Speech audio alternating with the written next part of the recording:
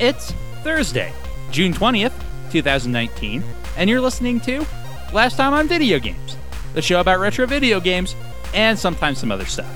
You're listening to episode 261, a surprising amount of talk about toilet paper. Runtime for this episode is 1 hour and 1 minute.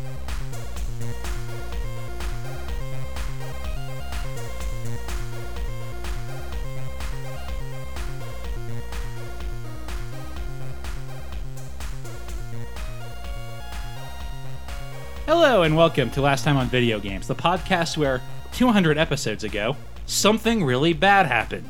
Really bad. My name is Jeremy. I'm gonna fill your dark soul with light. I'm Tyler. Is that when we started this? No, it's been more than that. Yeah, we're on like, what is this, like 2... We're past the Celebi number, which is 251. 251, yeah. We're in the 260s. Who are you? My name is Zach. And if you don't know that by now, hi, welcome to the podcast. It's nice to have you guys. How you doing? Welcome to the podcast. What was podcast? What was 200 ago? I can use science to figure that out. But by science, I mean our website, www.lastpodcast.com, where you can also check out our other podcast, It's a Gundam, where we're smack dab in the best part of Gundam Seed right now, as well as the podcast nobody listens to, Jumpstart Weekly, where me and Kevin talk about Shonen Jump, and it's super good right now. Read The Last Sayuki. It's very, very good, and we're both terrified it's going to get canceled. I listened to it. Yeah, you're our listener. I listen to like 1 out of every 5 episodes about... I'm kind of using them to keep track of where Food Wars is going. Okay. I can see that. I think that's actually a very common use for like weekly review of thing podcasts. Like that one where people did West Wing and Wings. Are you familiar with that one? I am. It is where people watched West Wing and then ate wings. And they had one of the actors from West Wing on it. Never heard of it. This is episode 261, and I have to scroll way back to get to episode 60 on the touchpad, so it's going to be a while. So, in the meantime, we played Devil May Cry 2 this week, which is why I made a sweet decline of video games joke. Anybody remember Toasty Frog? No, just me and Tyler? I know Tyler remembers. Wait, isn't it Legendary Frog? It is Legendary Frog, you're right. Aha! See, I actually randomly. So I think about decline of video gaming about once a year at this point in my life. It's probably about once. Well, it's more than that because what was that just now? Is it like that's part of me and my brother's like lexicon? That in the episode of Friends where Rachel's like, and that's where everybody's gonna be. Are like just things he and I, not talking to about it, just individually both think about all the time in our day-to-day life as phrases to use. So. No, that's fair. Anyway. Fair. My one allocation of thinking about decline of video gaming actually happened this week, and I can't even remember which one it was. It might have been the stupid Samus trips and loses all of her power-ups joke. No, my power-ups. Also, I think about it a lot, but mostly because I do this podcast. And I had an urge to, like, say that, and then I forget what specific thing it was. Oh, no, it was the my boobs are bigger now joke. Tomb Raider one. Yeah, the Tomb Raider joke. That was fantastic because we're talking about shoehorning RPG elements into things. Just randomly in a group of non-gamers talking about adding RPG elements into things. It's very common. And I had an urge to make that joke. And then, like, probably people would just look at me weird if I said that one. Most they would likely. not get that. Deep cut reference. By the way, episode 61 of this podcast was Cybernator. Remember that game? I do, actually. 200 episodes ago, we played Cybernator. It doesn't feel like that long ago. It doesn't, right? But the episode before that was Ninja Gaiden, which feels That like, does feel a million years ago. It does feel a long time. It's weird that there are some games that feel actually fairly recent to me. Yeah. That are actually, like, really, really old. And I think it's actually just because they come up for comparison a lot. Like, Cybernator is always, like, it's a weird game, kind of in the middle of the list, and it's not I guess it's in the middle of the list. Actually, in the bottom, like, third, probably. It wasn't a good game. So I think it just comes up for comparison a lot. So what have you been playing, Zach? After all that meta rambling, talking about the podcast on the podcast, it's the Last Time on Video Games. Yes, thank you. I was trying to think how to make that joke work. It doesn't work. I doesn't. didn't make it work. I just did it. I just committed to the bit. The Last Time on Video Games Zone. I've been playing a weird variety. I'm still playing a lot of Super Dragon Ball Heroes. Slowed down a lot on that because, like, I mean, it's fine, but let's be honest, it's a pretty bad game. It's fine, but also it's bad. Well, it's a bad game, but I was enjoying it, and I still kind of am. But so I've been slowing down on that. I've actually been playing a lot of Darkest Dungeon. Had you started that last time we recorded yet? I don't think so. I don't think I had. Okay. I don't remember. I seem to recall you talking about it on the way up to record, but it might have been the next day when we talked. So It's a fun game. Like, it's kind of weird, but for the audience who might not be familiar with Darkest Dungeon, it's a dungeon crawler that, like, I guess it was kickstarted way back when, but it's a dungeon crawler. Roguelike is not quite the right term, I don't think, but like, it's an Iron Man game, so there's no going back. If you make a mistake, that's it. I would say, after we sat around and played board games at your house last week, Jeremy, Zach and I had a discussion about roguelikes in their current iteration versus more classical like games like Rogue. Yeah, classical games like Rogue. So, like just NetHack, as far as I can tell. Or more like games that don't have some sense of progression over. Yeah. Like, if you die, you start over with like no you Yes. just start over. Zach learned that Rogue was an actual game at one point during this conversation. I so- didn't know that was an actual thing. And subsequently, Ancient Domains Mystery, I'm plugging that now 25-year-old game because it's really fun and it runs on every computer ever. But so I've been playing a lot of that. Then I think me and Jeremy were having a conversation about games like we usually do on Saturday. And Zach said a phrase to me he has said, I think, once a week since the last time we played it, which is, you know what? I'm done with Monster Hunter. I don't want to play it anymore. I'm kind of done with Monster Hunter. So I've been playing Monster Hunter because we were actually talking about literally it. the next day. Yeah, I thought it was weird too. So I've been playing a lot of that. I'm the highest hunter rank of our group now. I passed Kevin. Okay, I was gonna say I knew Kevin was ahead for a while. Again, me and Kevin were trading that off for a while. One day I'll beat it. I'm on the penultimate boss right now, as I have been for over a year now, I think. I killed a tempered Kieran, which is how I passed Kevin because he's on that quest, and that was a pain in the ass because it has a couple of attacks at one shot. Okay, oof, that's a little painful in that game. That was fun. I spent a bunch of time trying to do it, and then I finally got the Thunder Resist gems and all the best armor that I could get to fight it, or that I had to fight it. And then I did it and didn't get hit by any of those attacks. I just got out of the way. And I have a weird set of weapons that I tend to use. I tend to use the weapons based on what I'm fighting, not really the weapons, the elements to them, but the weapon types. Yeah, no, that makes sense, actually. I think a lot of monsters are better fought with particular types of weapons. I feel like the lance is really useful for certain things. Well, against the Diablos, anything that's got a shield is pretty good against it. So my charge blade, the lance. No one uses sword a and regular shield. sword and shield. Kevin's been using it a lot, actually. Why would you do that when charge blade is an option? Well, because the sword and shield, you can use your slinger. You can also use the slinger. You can use the slinger with sword and shield while it's out, or while your weapons are equipped. With all the other ones, you have to put them away. Okay, I see. Yeah, no, that's actually mildly useful. Same with items. You can use any item while you have your sword and shield out. Okay, that actually is... No? Yeah. No, you can use them. Okay, I thought you were shaking your head. Okay, that's actually a substantial benefit to sword and shield, I think. Yeah, sword and shield's main strength is that you can use all of your items while you have your weapons out. It's also probably the second best weapon at mounting after Insect Glaive. Where, I use the Insect Glaive whenever I happen to be playing against flying monsters. Because grounding those assholes is so useful. Well, because it's easy. They go up flying and I just go after them. Although the Nergigante is weird because I use the Insect Glaive against him too. But that's just because I'm used to fighting him like that. Kieran, I specifically have a bow to fight the Kieran. Actually, when I picked up Monster Hunter again, I had to look up how to use the charge blade because of the fact that I didn't remember how to charge the shield. I remember that also because I was playing with you guys on Monday, and I pretty much only have one good weapon right now, and that is a charge blade, and I realized I could not remember for the life of me how to use that thing. Yeah, I could remember how to use everything else that I use, because the charge blade is the most technical weapon that I particularly use. So it's I don't remember how to do this, so I had to look up how to actually make use of one of the charge blade's primary mechanics. Which is charging your blade. Charging specifically charging the shield, because I could remember how to charge the sword. But in order to charge the sword, you have to charge the shield first. I'm very confused. Isn't it just you fill up the...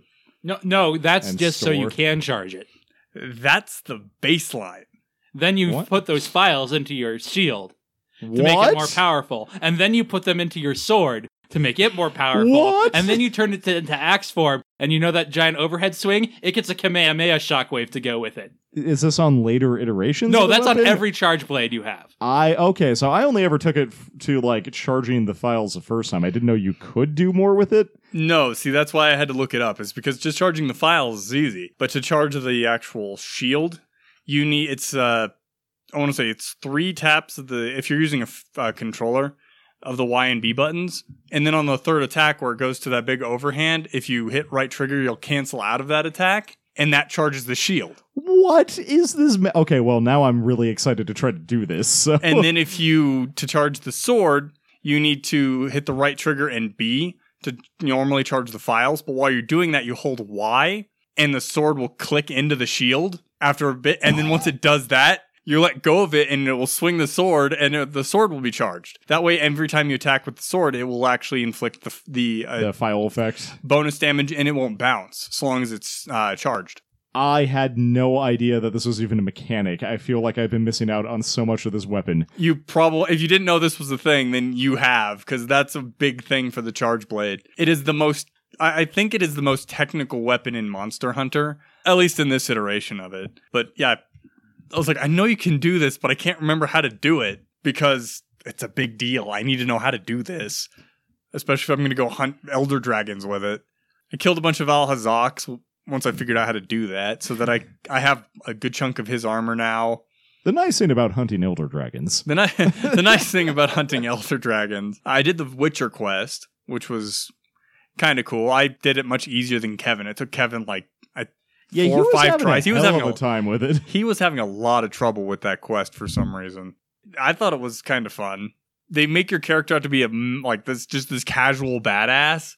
Which is accurate at that point in the game. Yeah, it is accurate at that point in the game. There's a casual mention about what is your character doing while you're playing as Geralt and going and hunting this Witcher monster. Your character is just off making sure none of the big monsters are in the ancient forest getting in the way. You're just fighting the Anjanath and 2 Rathalos. Yep. The Anjanath, 2 Rathalos, the Puke, and I guess the Great Jagras is there. I think Gerald could take a Great Jagras. I think he could take a Puke probably too. But all of them at once. Probably not. Unless he drank a lot of potions. And me and Kevin actually, we went and did the Behemoth quest to try and do that. Yeah, I really want to do that one. The Final Fantasy crossover one? There's the first quest for it. One of the pot raptors, rock raptors, whatever you want to call them. Pot raptors. I know exactly what you're talking about. It's just hilarious to hear it called a pot raptor. I've always called it a pot raptor. Zach has dumb names for everything. Not everything, but for a while I was specifically making up dumb names for things just to make Kevin mad at me because it annoyed him that I wasn't calling anything by its actual name. But it gets, you fight a giant one of those things. Because, as the fight progresses, it gets bigger and bigger. So by the time you actually kill it, it's the size of, an Anjanath or bigger. That's hilarious. What's the explanation for that? It has a crystal thing that came from the Final Fantasy world that is making it bigger. Okay. And it's just carrying it around because that's what those do. And you can't make it drop it, so you can't, get on the back of it or anything like that, which is one of the reasons why it's such an annoying fight. And then Behemoth, actually casts spells and stuff. Oh, man, that's awesome. What spells does Behemoth use? Meteor? Flare? It uses Meteor? It uses, at least in that, it uses Meteor, Charybdis, Comet. I'm sorry. Can we go back a step? Charybdis? It's like a wind spell. I don't know what this is. That's what it calls it in Monster Hunter. It's probably something for Final Fantasy XIV specifically. They've got a lot of classes, so they need a lot of spells. Probably. I've never played Final Fantasy XIV. Like I said, I've fought a lot. I've been after a lot of the Elder Dragons in that one. Anything else, Zach? Played a little bit of your Batman board game. That's true. We all did. And I won because I was the bad guys. That is true. And it seems we played 2 that seemed, I'm not sure if all of them are this way, but those 2 were really tight on time limit, I feel. I think all of them are pretty tight. There might be 1 or 2 in there that's generous, but if so, they are the exception rather than the rule. And some of them seem like, at least the ones that we've played, one bad roll on the hero's side can screw you sideways. Although both the ones we played were things where the villains don't really have to do anything to, succeed. Like the Bane one, you have to actually activate the bomb, so there's a chance the villain rolls bad, and that gives you a lot of extra leeway. And the time they beat me as Deathstroke, it was because I could not hack computers to save my life, and that really tightened my options. Especially because it didn't let Deathstroke go do anything. The actual named villains in that are kind of lame. I feel like every time you guys have been we're going to take that guy out, he dies immediately. Scarecrow's pretty good. He seems like the exception to the rule, though. Like, Oracle shot Bane with a taser once, and Bane was like, no. Yeah, that is That true. is true. You did destroy Bane. With Oracle. After his henchman wasted an entire turn trying to summon the elevator for him. Anything else, Zach? I just really like the idea of Oracle waiting at the top of an elevator Yeah, for that's Bane. exactly- It just... It makes a lot of sense, actually. And he opens the door and she's just like, hi there, and tases him. I can't think of anything else. What have you been playing, Tyler?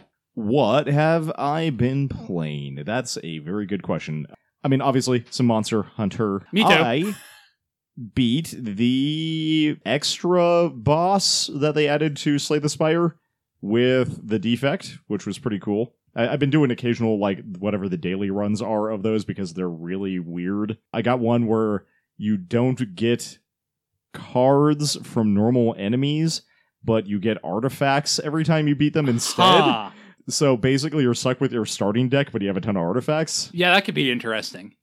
That was I assume you pretty get good. cards from shops still, so you could. Yeah, and also you could from still elites. make like a Shuriken Wind deck. Yeah, for sure. I've also been playing with some of the random mod characters. There's one that's hilarious. It's just a bard, and he's like an incredibly crudely drawn bard wearing the merchant's mask, which is hilarious. There's also one that's Tara Branford from Final Fantasy VI. That sounds good. It's disappointingly bad. Every Okay. other character mod I've played is actually pretty dang good, and that one was very highly rated, but it's not very good. None of the mechanics work well. My favorite actually thus far was actually the first one I downloaded, which is the Astrologer, and her whole thing is like manipulating day-night cycles and playing with star signs to have various effects. So she like processes I don't even know what you call it, the solar system, I guess, the astrological symbol, and has various effects based on that. It's a lot of fun. Mostly, I've been playing a bunch of Time Wasters. I guess I've also been playing Breath of the Wild. Yeah, you again. mentioned. Yeah, so Slash watching your wife play it. yeah, slash watching my wife play it.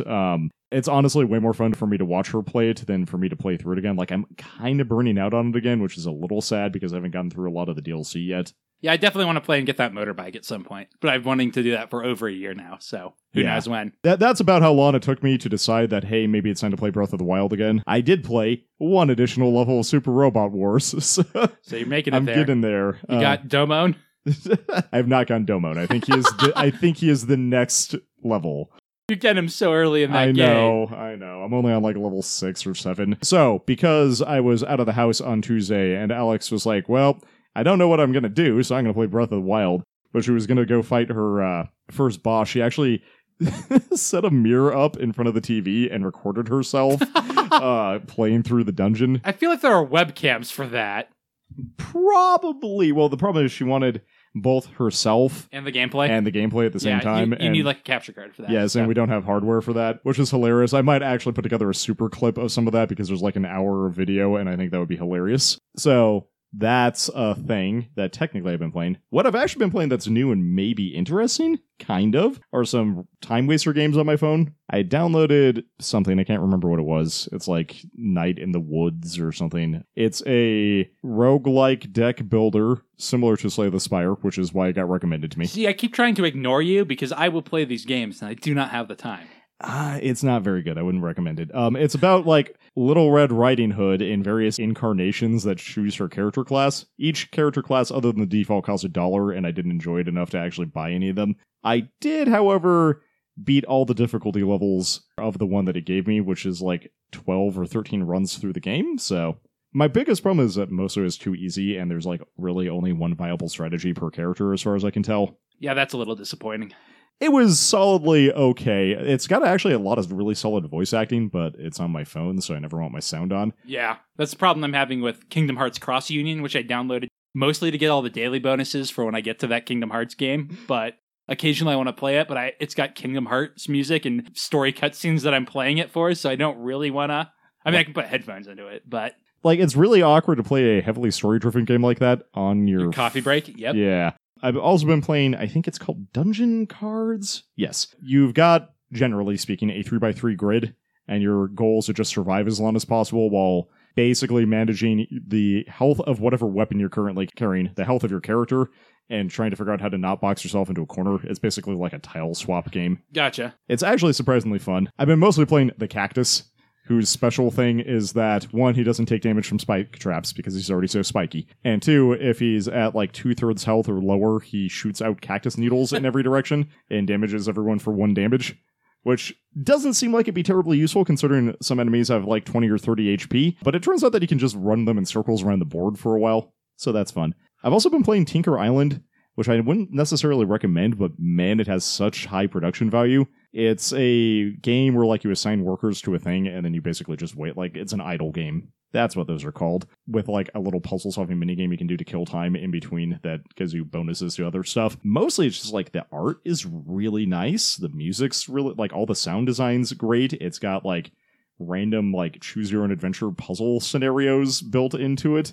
So if you're looking for an idle game of any sort that you want to spend like 5 to 10 minutes on per day, it's highly recommended from one person who is me. Since you like deck building games so much, it might be worth your time to get into the Ruby one a little bit. It's got a decent AI. I'm like almost opposed to it because it's Ruby. That's fair. And also I heard horrible things about it launch week. Yeah, it's got a lot of technical problems. Didn't they iron those out, though? Most of them. I did tell my story about how I tried to play the tutorial, lost my internet connection, was thrust out of the tutorial, and forced to play a normal game. Yeah, but that was on the PC. It was. I might be better on phone. I don't play it on phone. But because it forces you to play a different character each time, that forces you to change your strategy every time. Although, aren't there only 2 characters? There's 6. Oh. 6 or 8? I don't know why I thought there were only 2. They give you a selection Juniper and of Ruby. 2. Yeah. Yeah, they let you pick from 2 every time. Well, I do really like me a deck builder, so I might have to pick it up eventually. I wasted too much time on that one, so... My problem is, like, I really want, like, a story-focused game of some sort on my phone, and there's, like, that one Final Fantasy made specifically for your phone that's, like, Brave Exia or something. I don't know. I guess I want a Meteor game on my phone, and I'm not sure where to get that. Fate Go has a storyline, but I would more call that that's more a gacha game than it is actual, like, it does have a storyline. It is very story focused, but there's a lot of the same kind of grindy stuff that you have to do in order to level up characters in that. Yeah, I would like just like a game with a beginning, middle, and end for my phone, and those don't really seem to exist. I think you can get Final Fantasy Tactics on your phone. That may be worth it, and I haven't played Tactics, so... It's so good. Most of the ones designed for the phone are designed around the idea of just making people microtransact the hell out of stuff. Or even if they're, like, I've played games that work similarly, even if they don't have microtransactions, like you only want to play them for 10 to 30 minutes at a time, and that's all you really want to play a day. I say as someone who spent multiple hours a day playing Dokkan Battle at some point, but... Yep, we've all been there. Anything else, Tyler? No, I think I've exhausted my rambling list of things I've been up to. What have you been up to, Jeremy? So speaking of things we said we'd never do, someone might be really depressed right now and working a lot of overtime and hang out with Kevin a lot, and maybe they spent $300 on Space Marines this week. There's no cheap way to buy Space Marines, Zach. I'm not saying anything about that. I'm just surprised it's not me.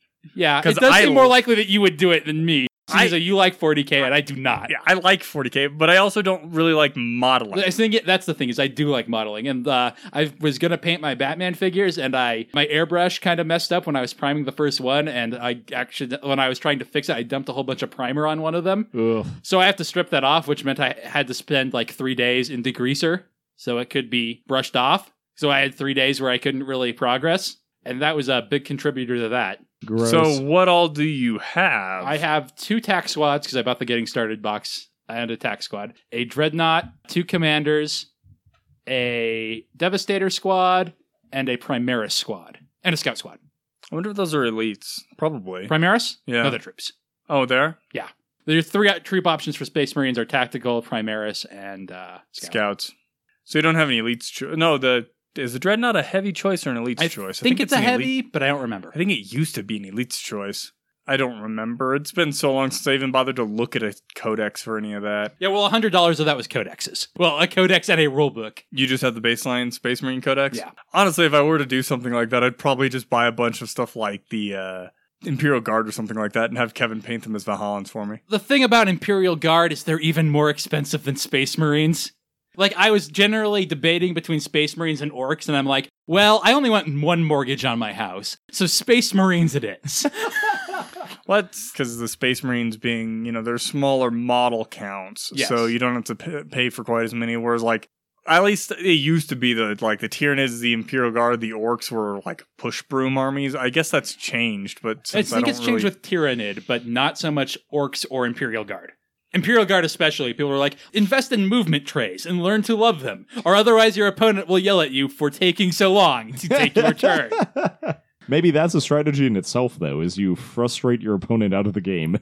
Played Clicky Tech with a guy who would literally think through every single move like for 20 minutes. I hate playing board games with people who take, one, forever on their turn, and then two, don't spend any time when it's not their turn thinking about their turn. That's how I feel about D&D. I don't really play D&D with anyone like that anymore. I get, have you ever played D&D with someone who spends 20 minutes deliberating what they're going to do? Yeah, but not as often. Cody would always take a long time. I feel like social pressure just causes you to make snap decisions, if nothing else. I just always plan backup plan. If I'm playing I just always have games, plans. So. It's like I've got a plan, a backup plan, and then a backup plan, and then sometimes I do have to think about it when all three plans get blocked by something. Especially since I DM so much, I found I'm not bored during so much of a D&D combat, but there's so much time where I'm like, I don't have to do anything forever that I have to think about what I'm going to do. And sometimes it's obvious, like I'm going to jump off this roof with my sword into that spider. I think it was a scorpion, not a spider. I think I agree it was a scorpion. But I actually, and maybe this is why I don't like D&D so much anymore, is I just really find combat in a lot of so long. Yeah, and I'd rather progress the plot or something in the middle of a game. So both as a player and a GM, I'm not into super combat heavy games. Unfortunately, our last couple of weeks on our Monday game, we've all been distracted because we haven't seen each other in a while. So we've gotten, I think the last 2 weeks we've progressed, out of a 3-4 hour session, we got a half hour of actual gaming done. The rest of it was talking. Yeah, so I'm okay with that if everyone's participating. If that's what everyone wants to do, that's cool. That is definitely a lot to blame for me investing in Space Marines, as they just spent about an hour talking about 40K, which I did not give a crap about. But then I Googled Space Marines, and suddenly I had a bunch of price points. And I'm like, if I got all this, that would be less than I'm making in overtime this week. That is affordable. The other thing I've been playing is Kingdom Hearts Birth by Sleep. Which one is this? This is the one that takes place 10 years ago. That's a prequel about the Keyblade Masters, who are basically Jedi Knights. Is this the one that was basically teased at the end of Kingdom Hearts 2? Yes, the climax of this game is the post-game of Kingdom Hearts 2, that movie. Okay. So it's building up to that, which is kind of weird since you kind of know how it ends. But that's even more true because it has 3 main characters and you play each of their stories. You can start them all at the same time if you want, but it's, I think, pretty clearly intended that you play through one and then play through the others. You can have separate save files on them, and once you clear them, you save a separate save file to unlock the, after all 3 of them story. So if you wanted to do all 3 of them at the same time, feasibly you could. The combat system's pretty interesting. It's because you have the 3 characters to choose from. The tutorial is, I think, kind of too brief because they don't want to force you to go through a slow tutorial on each character every single time. Yeah, I can see that because especially if you have different gameplay mechanics on different characters, stacking tutorials on top of stuff can get annoying. They don't really have any major differences in mechanics. They have some minor ones, all 3 of them have different styles of block. One of them has a 360-degree block, for example, which is super nice. And one has a very narrow, just everything immediately in front of me is blocked. So when you say block, is it like a grid-based combat? No, it's like Kingdom Hearts combat. Oh. So the combat system it works kind of like I guess like a hack and slash game, like a Kingdom Hearts game. You press X to attack, except those attacks are super, super weak, even by Kingdom Hearts standards. And you also have what's called a command deck, which is basically just you equip abilities on it. You start with the ability to equip 3 things there, and by the end of the game, you get 9. They all have MMO-style cooldowns on them, and you rotate through them, which is why they call it a deck, but it's not really card-like at all. So it's more just a stack that you rotate? It's more of an action bar? Yeah, but you have to rotate it because it's a console game and not a PC game, so you can't just select one. The one kind of funky thing is items also go on there, which is not too bad because it means you don't have to fumble through a menu to get the items. What it mostly just means is I don't really use items ever, especially once I get Cure. It's also got a mana bar just for a kind of first person mode ability you get where you lock on by looking at enemies, and you have a max number of lock-ons based on whatever ability you have equipped there, which is useful because when you're firing it off, most of them you're invincible, but it does have that mana bar so you can't abuse it. The more interesting thing is instead of having a combo ending finisher like most Dynasty Warriors-esque games, you have a meter that builds up as you attack, And if you just attack, once the meter is full, you get a finisher. But if you use those abilities, based on the abilities you use, you go into a stance after that, Okay. where your attacks are much more powerful. That sounds interesting. Interesting. Yeah, it is. And then once you get about halfway through the game, you unlock level 2 stances by using different abilities once you're in a stance. So, It encourages Yeah. you to use Yeah. multiple different skills and not just button mash at Yeah. things. that's actually pretty neat. I like that. The even cooler thing is your commands level up as you use them. And then once you max them out, you can merge commands to get new commands, which is the main way you do that. Okay, a little bit like materia mastering in Yes. Final Fantasy VII. Kind of like that. The other cool thing about that is there's a mini game you can play to just level up your commands without having to grind. It's kind of this board game thing. I'm like, okay, so this is kind of a Mario Party thing, and you get your commands, but it's got Monopoly style properties, and you buy them by spending the in the mini game gold and placing a command on them. And that command levels up based on how people land on it. And then there are these 4 squares you have to go around, and you receive money on each of them. And then when you get to the center, and then you realize, oh my god, this is Fortune Street. They just put Fortune Street in this game, and it levels up my abilities. I was going to say, you were describing that like you started 2 sentences in before you even got to the Monopoly elements. I'm like, man, I really want to play Fortune Street right now. I had the same thought. It's like, you know what game was pretty good? Fortune Street. That would be fun. I really wish it had online multiplayer. That would be so nice. Anyway, So I'm really enjoying it. The story's a bit funky just because all 3 characters' stories are paced exactly the same, where you go to 3 worlds and then there's a story beat, but it's also a story beat where all 3 characters meet up. So it actually is pretty interesting seeing it from the different angles, but you know what's going to happen. And then there are 4 more worlds before 2 major story beats, and then the character's story is over. but it's the same for all of them, or at No, least no, the like the- pacing is the same for all of them. Yeah, the pacing is the same. So it makes the like Disney worlds feel like a bit more of a slog in the other ones because you know you're not going to get your kind of reward for that until the very end. The Final Fantasies feels especially tacked on here because the only Final Fantasy things are you buy the shops are Moogles like they always have been in Kingdom Hearts. And then when you get to Olympus Coliseum, because it's a 10-year earlier flashback, instead of Cloud, Zack is there, which is kind of cute, but I'm like, oh yeah, Huh. there are Final Fantasy characters in this game.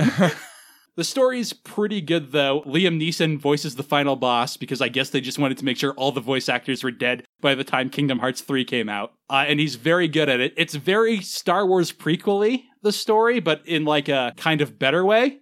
Liam Neeson's not dead, is he? Yes, so unfortunately, he died a year ago now? Oh, I'm sorry, I said Liam Neeson. I meant Leonard Nimoy. I don't know how I did that. That's why I was confused. I'm like, Liam I Neeson's think- pretty young. I think Leonard Nimoy has been dead for like 3 years now. He's Yeah. out of it. but- Liam Neeson's career is dead. He's fine. He said some really racist things recently. Did he? Yes, unfortunately. A lot of people were saying, take him out of Men in Black, which did not happen. But I did not hear about that. yeah, it was unfortunate. So I'm really enjoying it. In particular, the level up system is really fun. And even if I'm not really feeling like playing a video game, I can just play Fortune Street and level up my commands. And that's a mechanic more RPGs need. I agree. Well, I think most RPGs need some kind of side quest just built into the, or not side quest, but like side Blitzball. activity. Yeah. Like Blitzball. And like that's is very much like that. Give you you can just something go out into of it from your pause menu. But like, because like KOTOR did it pretty poorly because like the Pazak and the speeder bikes are really not that interesting. Yeah. But like Tyler tried to be subtle. Blitzball is actually pretty fun. Yeah. I mean, it's not as good as I remember it being, but it's actually still a pretty decent It's time killer. nowhere near as good as I remember it being, but I wonder when did they start adding like random side? 7 has a lot of that, right? It's just I'm thinking Knights of the Old Republic had Kazakh or whatever. Pazak. Yeah, I Pazak. literally just said it. yes, he did. Oh, I'm sorry, I got distracted reading about Liam Neeson. Oh yeah, but 7 I feel like had a bunch of that, and that might have been where it started. Because 6 doesn't really have. Yeah, 6 anything doesn't really minigaming. have It has a lot of anything like that. optional stuff, but it's No plot mini optional games. stuff. Yeah, Yeah, it's more of the same game mechanic, basically. I think it might be once discs became the game medium, you could fit smaller games on it, and also games became bigger, so you could play with this small idea and throw it on there. Without having it be a core part of the game. And I think a lot of them actually do have them, at least now. I don't remember when they started, because like I know The Witcher has that Gwent game. Yeah, and Final Fantasy 15 has that rad pinball game, You know, I didn't I know actually you play didn't a like lot it. of it. but I liked it a lot. I liked it, but I played it once and was like, nope, that's as much as I need to play of that. Like, I don't know. I played it long enough that I got bored of playing it, I think is the problem. I kind of got into IRL pinball, so I love IRL pinball, so.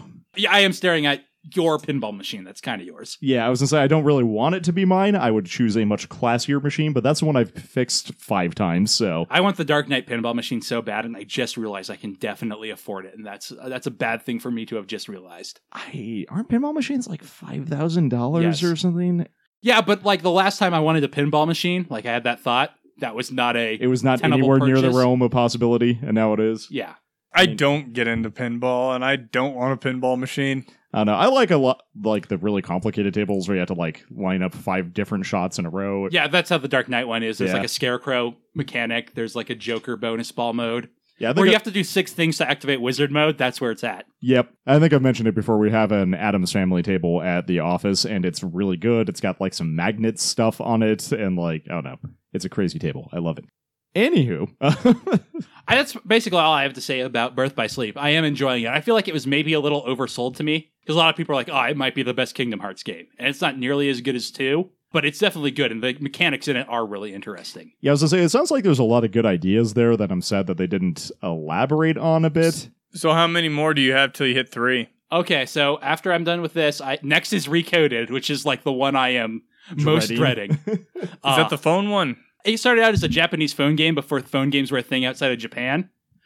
So then, because Kingdom Hearts is popular outside of Japan, they ported it to DS using a bunch of mechanics from 358 over 2 days, which is mechanically the weakest game by far. But it's got a pretty good story to keep you going through it, whereas Recoded, its story is kind of a joke among Kingdom Hearts fans. So why not just skip it? because it might be important. And also, I'm this far deep in the paint, I'm not gonna tap out now. No, this is a lifelong project. Although it is one of the ones that has just a cutscene movie version on the story so far. So it's the one I'm most likely to tap out of and just watch the movie. But I already bought it, so I might as well at least give it a try. Then the phone one, then Dream Drop Distance, then 2.8, which I've been told is pretty short, and then 3. What's 2.8? It's the one on PS4 that came out like a year and a half ago, maybe. It came out when they announced Kingdom Hearts 3. Is it just like a remastered 2? No, Or is it, okay. it's got... the title is because it's got kind of 2 stories, one of which takes place after Birth by Sleep, and one of which people call it's basically DLC for Dream Drop Distance, only more elaborate. Huh. So at what, 4 left? Yeah, 4 left and then 3. So technically I'm halfway through them. Although Recoded should be pretty short. I imagine the phone one will be pretty short. And 2.8, the biggest criticism of it is it's short for a $60 game. Well, it makes sense. And may or may not actually be a $60 game at this point. Well, in it's not history, anymore. So. And to be fair, when you buy it for $60, it comes with the remaster of Dream Drop Distance, which I wanted because I'm going to play that. So having not had Dream Drop Distance, definitely worth it for me, I feel like. That's pretty much all I've been playing, though. So. I'll say, speaking of hack and slash games. Oh, yeah. We played Devil May Cry 2 this week. And we were talking last week about how maybe this was a game that didn't deserve its reputation. And while Tyler is going to go to bat for it, the tribe has spoken. He's outvoted. This game is garbage. It's not I wouldn't call it garbage. garbage. Like, we've definitely played worse, but this definitely is a game that is very poor in comparison to its stablemates. Like, on the spectrum, it's a banana that I'm not quite sure if I should just toss it out or if I should eat it. Like, it's brown, but it might be alright if I peel it. No, this isn't a banana. Banana is my favorite fruit. This is no sort of banana. Okay, wait, no, I'm sorry. Also, Tyler, usually if you're in that situation where like this could be good, you don't eat it really. You make banana bread. No, I mean, yes, I realize that as I was saying it, but also I'm very lazy and don't make banana bread, so... I don't cook. And therefore you don't make banana bread. Let's go back a second to the much more important fact that got surfaced here. Bananas are your favorite fruit. Yeah, I like a plum pretty well. If someone else is cutting it up for me, a kiwi might be better, but that is rarely the case. Strawberries are pretty good too.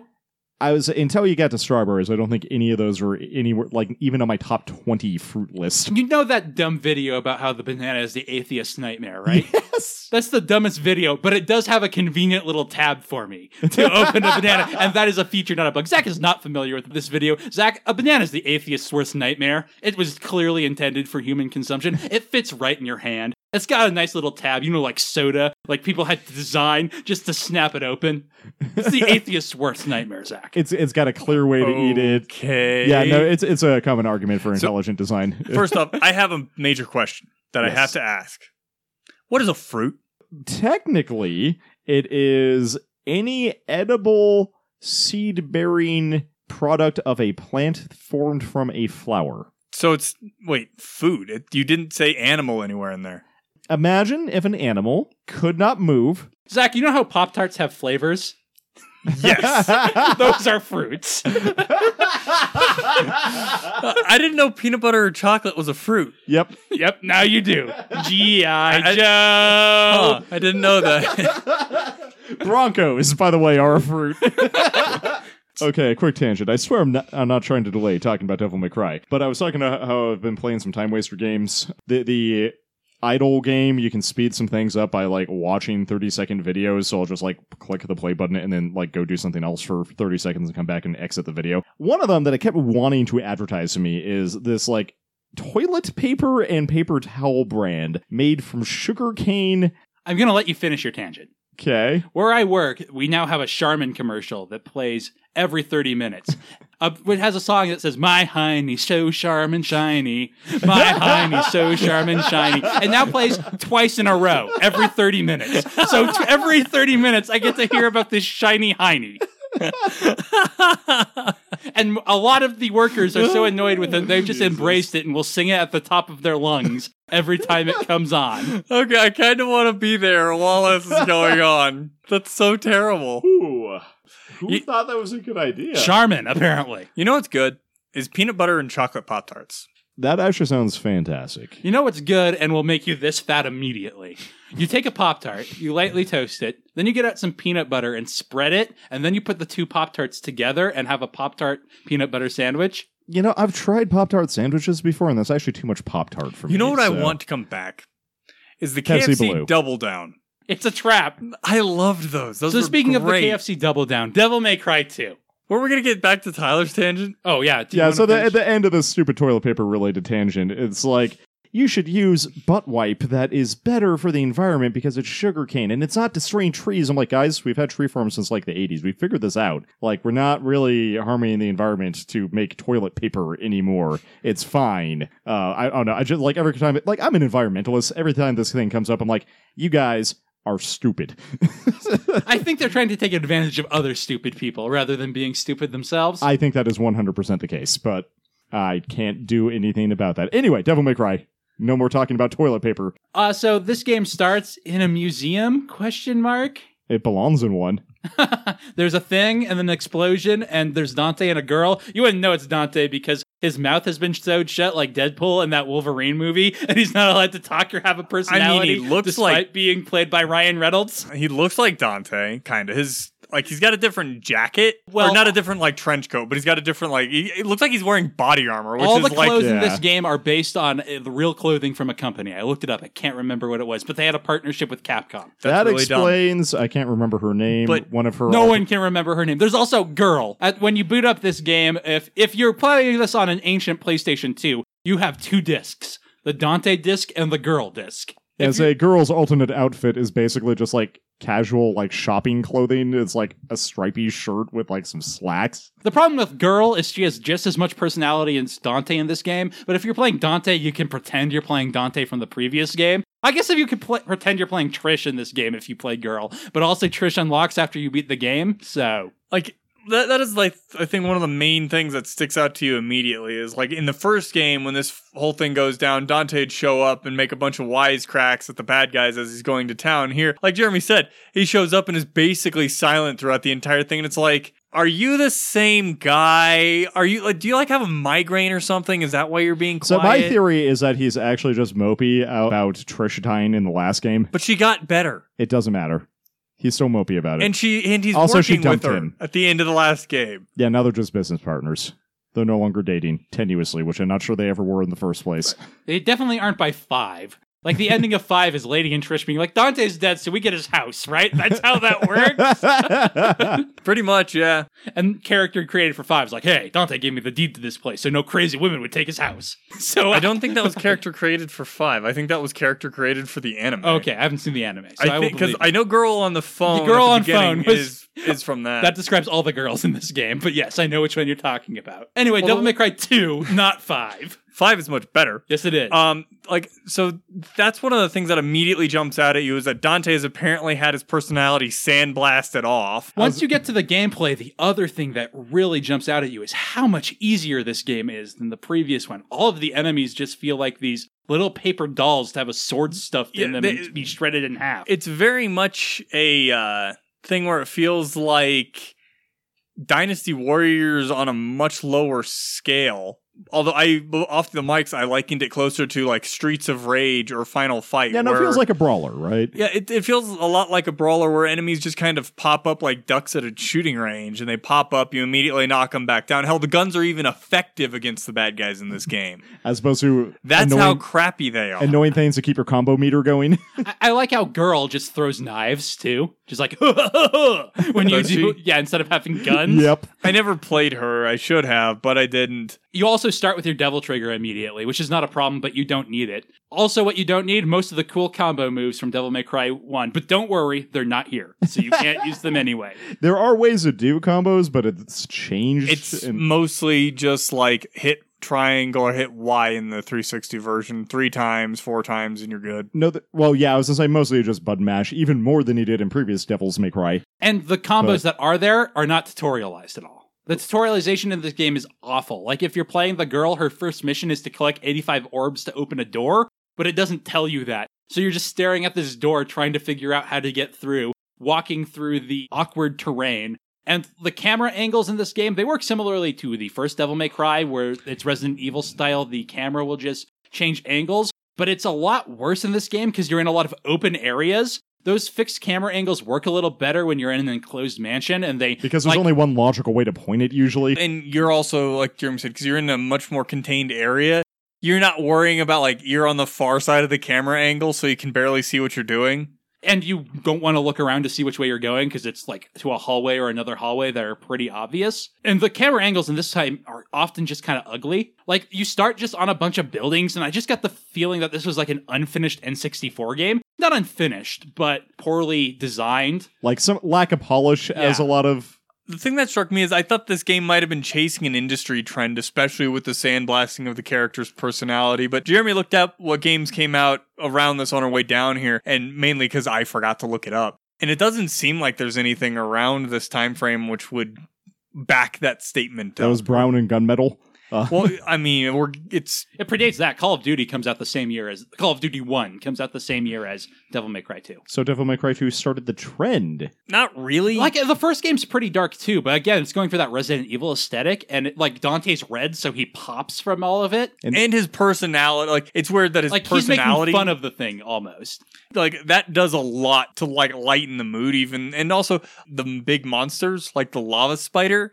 That's a lot of, like, I mean, it's red, but it's still a lot more color than just gray-brown, where the first enemy in this is just a brown monkey thing. Yeah, I'm like, what are the enemies supposed to be? Yeah, like, there aren't really any good... Like, you have those Grim Reaper-looking guys in the first one, and the spider, like Zach was talking about. There's something like a goat head thing in this one. Yeah, there's one that's like weird rust metal skin guy. He's not super interesting. There's like this skeleton in, like, cage armor. When they showed that, when you first encountered it, it was like, huh, well, that's interesting. And then it was just like, all right, it's just a generic enemy. They've also changed the lock-on system, so you can't really lock, like, you auto-lock onto things, and that's just a lot less satisfying, in my opinion. It's also a lot more annoying. I don't like it when any game does, like, an automatic lock-on to things because of the fact that sometimes I want to be able to free look, and, you know, it's like, we're going to lock you onto this. It's like, yes, I understand locking onto that guy in the background over there might be useful, but I got a bigger problem, and dude right next to me I want to attack first. And going back to the industry trends thing, I do feel like this is the time where video games were getting easier, to the point where people now complain that they're easy and you get Dark Souls as a reaction. Devil May Cry 3 definitely corrected on that trend, at least for this game, but a lot of games were just getting easier and easier and going for a more casual audience. I was going to say, do we want to talk about what the story of this game is at all? Please because, tell me. man, what is it? So 200 years ago, something really bad happened, really bad. And now you have to do something about it. As far as I can tell, it's mostly Dante on a quest for, I wonder what my dad was like. You go to place, and also girls at place, and then there's Guy. I forget Guy's name. He starts out excellently voice acted and gets increasingly worse to the point where eventually he makes a noise, which I'm going to attempt to imitate, is approximately...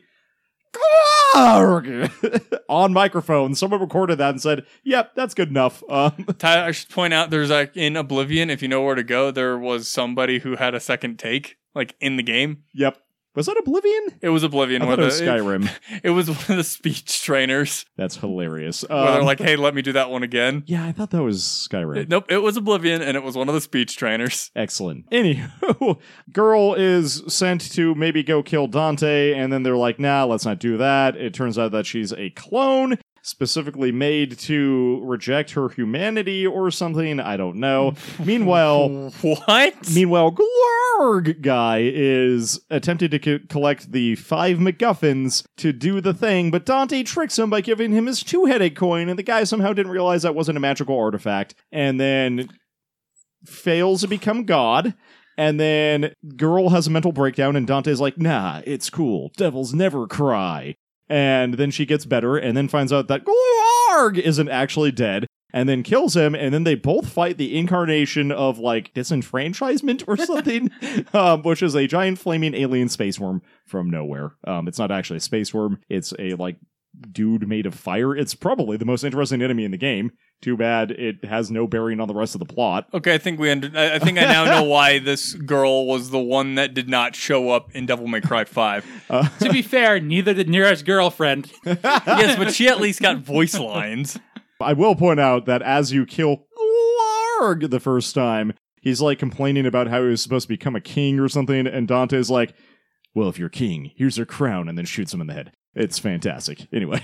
Well, like, okay. There are a lot of good one-liners. Do you guys want to talk about the bosses? Because I don't know if I fought any. I think I probably There was did. a giant monkey thing, like I said, which later showed up as a basic enemy. They're because mostly that's- Glarg. Like, how does fighting them work? You just go near them and hit triangle until they die? Yeah, you can also just pelt them to death. The with other your one that guns. I did fight like a sea monster thing before I got that was right before I got the shotgun.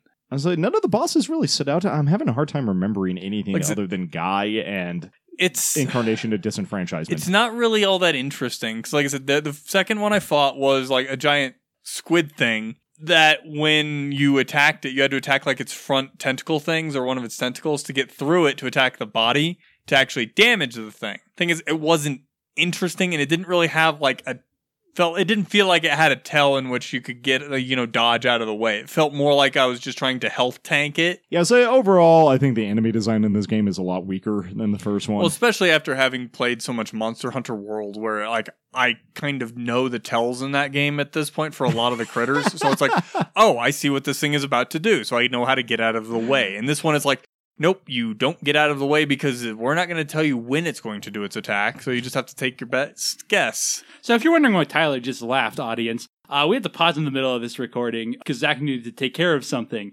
And while we did, Tyler just talked about how he thought the tells in Monster Hunter were awful and he could not tell anything that was going on. And now I don't agree with him. I agree with Zach. But it was very funny just now. Yeah, I was just All I had a right. much easier time reading the tells in this game than I did in Monster Hunter. Both by Capcom. Yep. Well, I will say, 140 hours will make a big difference. That is true. Oh no, we can have the Monster Hunter discussion off the mics because we're talking about Devil May Cry. I think it's about time for final thoughts. Unless there's anything else you want to talk about. The upgrades in this game, like in other that's Devil May they removed the skill upgrades in this game. In other Devil May Cry games, you would have like a bunch of like combos you can unlock, and here it's like you can unlock sword upgrade or gun upgrade, and I'm not entirely sure what it does. I think it just improves the damage they deal. It doesn't let you do anything else, does it? Yeah, no, they don't change effect or element. I will say, like, one of the interesting things is Devil Trigger. You get to choose between like a bunch of different options when you activate it. Like you can Fly or be speedy or or like what element, and like so that's kind of neat. I kind of wish they kept that. This game also has the Super Devil Trigger in it, where if you're under 25% health, which I don't know how you would manage in this game, and you Devil Trigger, you become the Super Dante from Devil May Cry 5. I Yeah, did Majin die a Dante. couple of times. Yeah, I feel like he could die mostly due to boredom, like not paying enough attention. And then I was gonna say, so they removed the combos. That's also not great. Dante doesn't like. If you remember from the first one, he gets those sweet, sweet fire gauntlets, which are the best thing ever because they change up the gameplay. And in this one, you just basically get 3 different swords for Dante. Girl plays slightly differently, which is nice. I will say, after you beat the game, if you're a fan of this game, there's a lot of unlockable content. There's Well, they do that like Resident Evil thing, because it is Capcom. Yeah, there's a Trish. who at first just plays like Dante until you throw her sword at someone, at which point she just starts martial artsing them to death, which is pretty great. What it probably ended up being here was that because they had the two separate playable characters in Dante and Girl, they tried splitting what would have been a normal like 8-hour game or whatever down into halves. And because of that, that's why you lose a lot of the additional content. Yeah, it's weird because there's a lot of post-game stuff. So, I don't know. I was trying to think of any of the other stuff that we might have missed about this game. There's not a whole lot to it, Well, the guys. environments are boring, the characters are boring, which for a Devil May Cry game seems really... The gameplay is boring. Like, at least a game from this guy, because also Bayonetta's done by the same dude, and it's got just as much character in it. I really don't like Bayonetta, guys. The game, I mean, you cannot like the game. It still has a lot of character. Yeah, that's true. I actually just really don't like the gameplay of Bayonetta, which is weird because it's basically just Devil May Cry, and I like Devil May Cry. I don't know what to tell you, man. That's why I'm confused. And I like Bayonetta too. I just don't like the first one. So that is weird because It's- they're basically the same I game. know. I don't understand what it is. So speaking of not understanding, we have a list on our website, www.lastpodcast.com, listing all the games we've played from best to worst. At the top is Chrono Trigger, a game with lots of interesting characters. At the bottom is City Connection, a game with no character. Well, there's a character. He drives a car. He doesn't have any character traits except for car. Anime. He's an anime dude. In the middle is Kirby's Dream Land, which has some cartoon character approximations. It's got a King Dedede. It's got a Meta Knight, I think. I don't think Dreamland did. Oh, no, I'm thinking of Adventure. Yeah. I always get those confused. So we'll start off by comparing this to Devil May Cry, which is not nearly as good as. We're all in agreement there, Right. Oh, yeah, for sure. The only other really 3D game I think we've played like this is Kingdom Hearts, and I definitely don't think it's as good as Kingdom Hearts either. I would probably agree. It just removing Dante's character does so much base damage to this. Character in this game. I don't feel like he does. I don't know. He's trolling with people the entire time with his stupid two-headed coin thing. There is the two-headed coin thing, but it doesn't feel like there's nearly enough of him at the very least. The next Capcom game we have on here is Resident Evil, and I don't think it's as good as Resident Evil's innovations as much as that game didn't age super well. Yeah, I was especially having played the Resi 2 remake recently. Man, That game's a lot of fun. that game's great. But no, I think actually I prefer Resident Evil. I would agree with Tyler. So the next Capcom game, which I'm pretty sure they farmed out to somebody else, is Mega Man 2 for Game Boy. I prefer Devil May Cry. I think I prefer Mega Man 2. We're definitely in the right area. Mega Man 2 for Game Boy? Yeah, I was to say that one feels cobbled together in a way that actually rather this play- game also does, but But I'd rather play Devil May Cry. Okay. So I think a weirdly comparable game is Star Wars Shadows of the Empire. I was actually, before you even read anything off the list, this is the game that I thought of when I was thinking of this game. And I was trying really hard to decide which one I thought was better. I have a lot more nostalgia for Shadows of the Empire, and that's making me lean towards it. It's got some platforming elements. It's definitely not a good game. Yeah, say it's actively not a great But game. it's got some gameplay change-ups. It's got the Hoth level and The jetpack and yeah. all that stuff. Yeah. That's true. And honestly, it innovated a lot for its time. It's not a great game, but it tried a lot of stuff that other games would go on to use. I'm not sure how actively they took from it, but it definitely was trying some stuff early on. I would probably have to give it to Shadows of the Empire slightly, but I'm very on the fence about that. I was at least not bored playing Shadows of the Empire. I was. I mean, I don't have to make a decision, but I'm trying to anyway. Honestly, I think I would probably give it to Shadows of the Empire, probably because Devil May Cry 2 is a follow-up sequel, and I think it's worse than the it is significantly worse than the previous game, and because it's stripping out a lot of the things that I thought made the first game a lot more fun. Like the difficulty. The difficulty, and in my opinion, Dante never Dante's shutting character. Because I always think Dante talking all the time and making wisecracks and whatnot is a big chunk of his character. So the final question becomes, is this game better or worse than Kirby's Dream Course? Is that the golf? That's the golf That's the Kirby. golf one. It has been so long since I even thought about that game. It's just such a weird comparison. It feels like we played Cybernator so much more recently than Kirby's Dream It Course. does. I right? forgot we played Kirby's Dream Course, if I'm honest. I think I'd probably have to give it to Devil May Cry simply because there's just more game there. Kirby's Dream Course is interesting and a fun little puzzle game, but at the end of the day, that's They're both kind of boring. I think Kirby's Dream Course is less boring, but it looks like Zach was about to agree with you. I think I agree with Tyler. I mean, Kirby's Dream Course is a fun little puzzle game, but at the end of the day, I'll take an action game over a puzzle game, but that's probably just me. So Devil May Cry 2 goes at number 130, above Kirby's Dream Course and below Star Wars Shadows of the Empire, 60 spots below Devil May Cry. Where's the original Devil May Cry sitting? Number 70. Okay. lower than I thought, but honestly, that makes sense. So, this is also not the Devil May Cry game I thought it was when Zach called it last week. I called it. When He Jeremy called called it last week, when it was called, I thought this was one where you had like multiple different stances. That's 3. That's Yeah. 3, apparently. I've never played that. Really? 3 was rad as hell. Okay, I've never. That's One of Dante's like major things in 5 is taking his stances from 3. Yeah, but he can do them on the fly. The D-pad is assigned to the 4 stances. And Nice. You can tap it. It is rad as hell. It's very fun. So what are we going to play next week, Zach? So, I mentioned to Jeremy that I think this might end up getting vetoed by you guys. But because I enjoy messing with Jeremy's timelines and trolling everybody. Link's Awakening. You already played No. Link's I know, Awakening. we already did it. So I actually started playing this game a little bit over the week. I think we should play Earthbound. I'm okay with playing Earthbound. Yeah, no, that's the cool. only I'm problem into I have Earthbound. with playing... I wanted to play Earthbound before Earthbound Zero, actually, because Earthbound Zero is only interesting because of Earthbound. The only reason I would consider vetoing Earthbound is I have a ton of overtime, and I want to actually play that, but I think I can make time. So yeah, let's do it. All right, cool. It's also a surprisingly short game for a JRPG. So next time on Last Time, hide from the Beatles. Lawsuits are scary.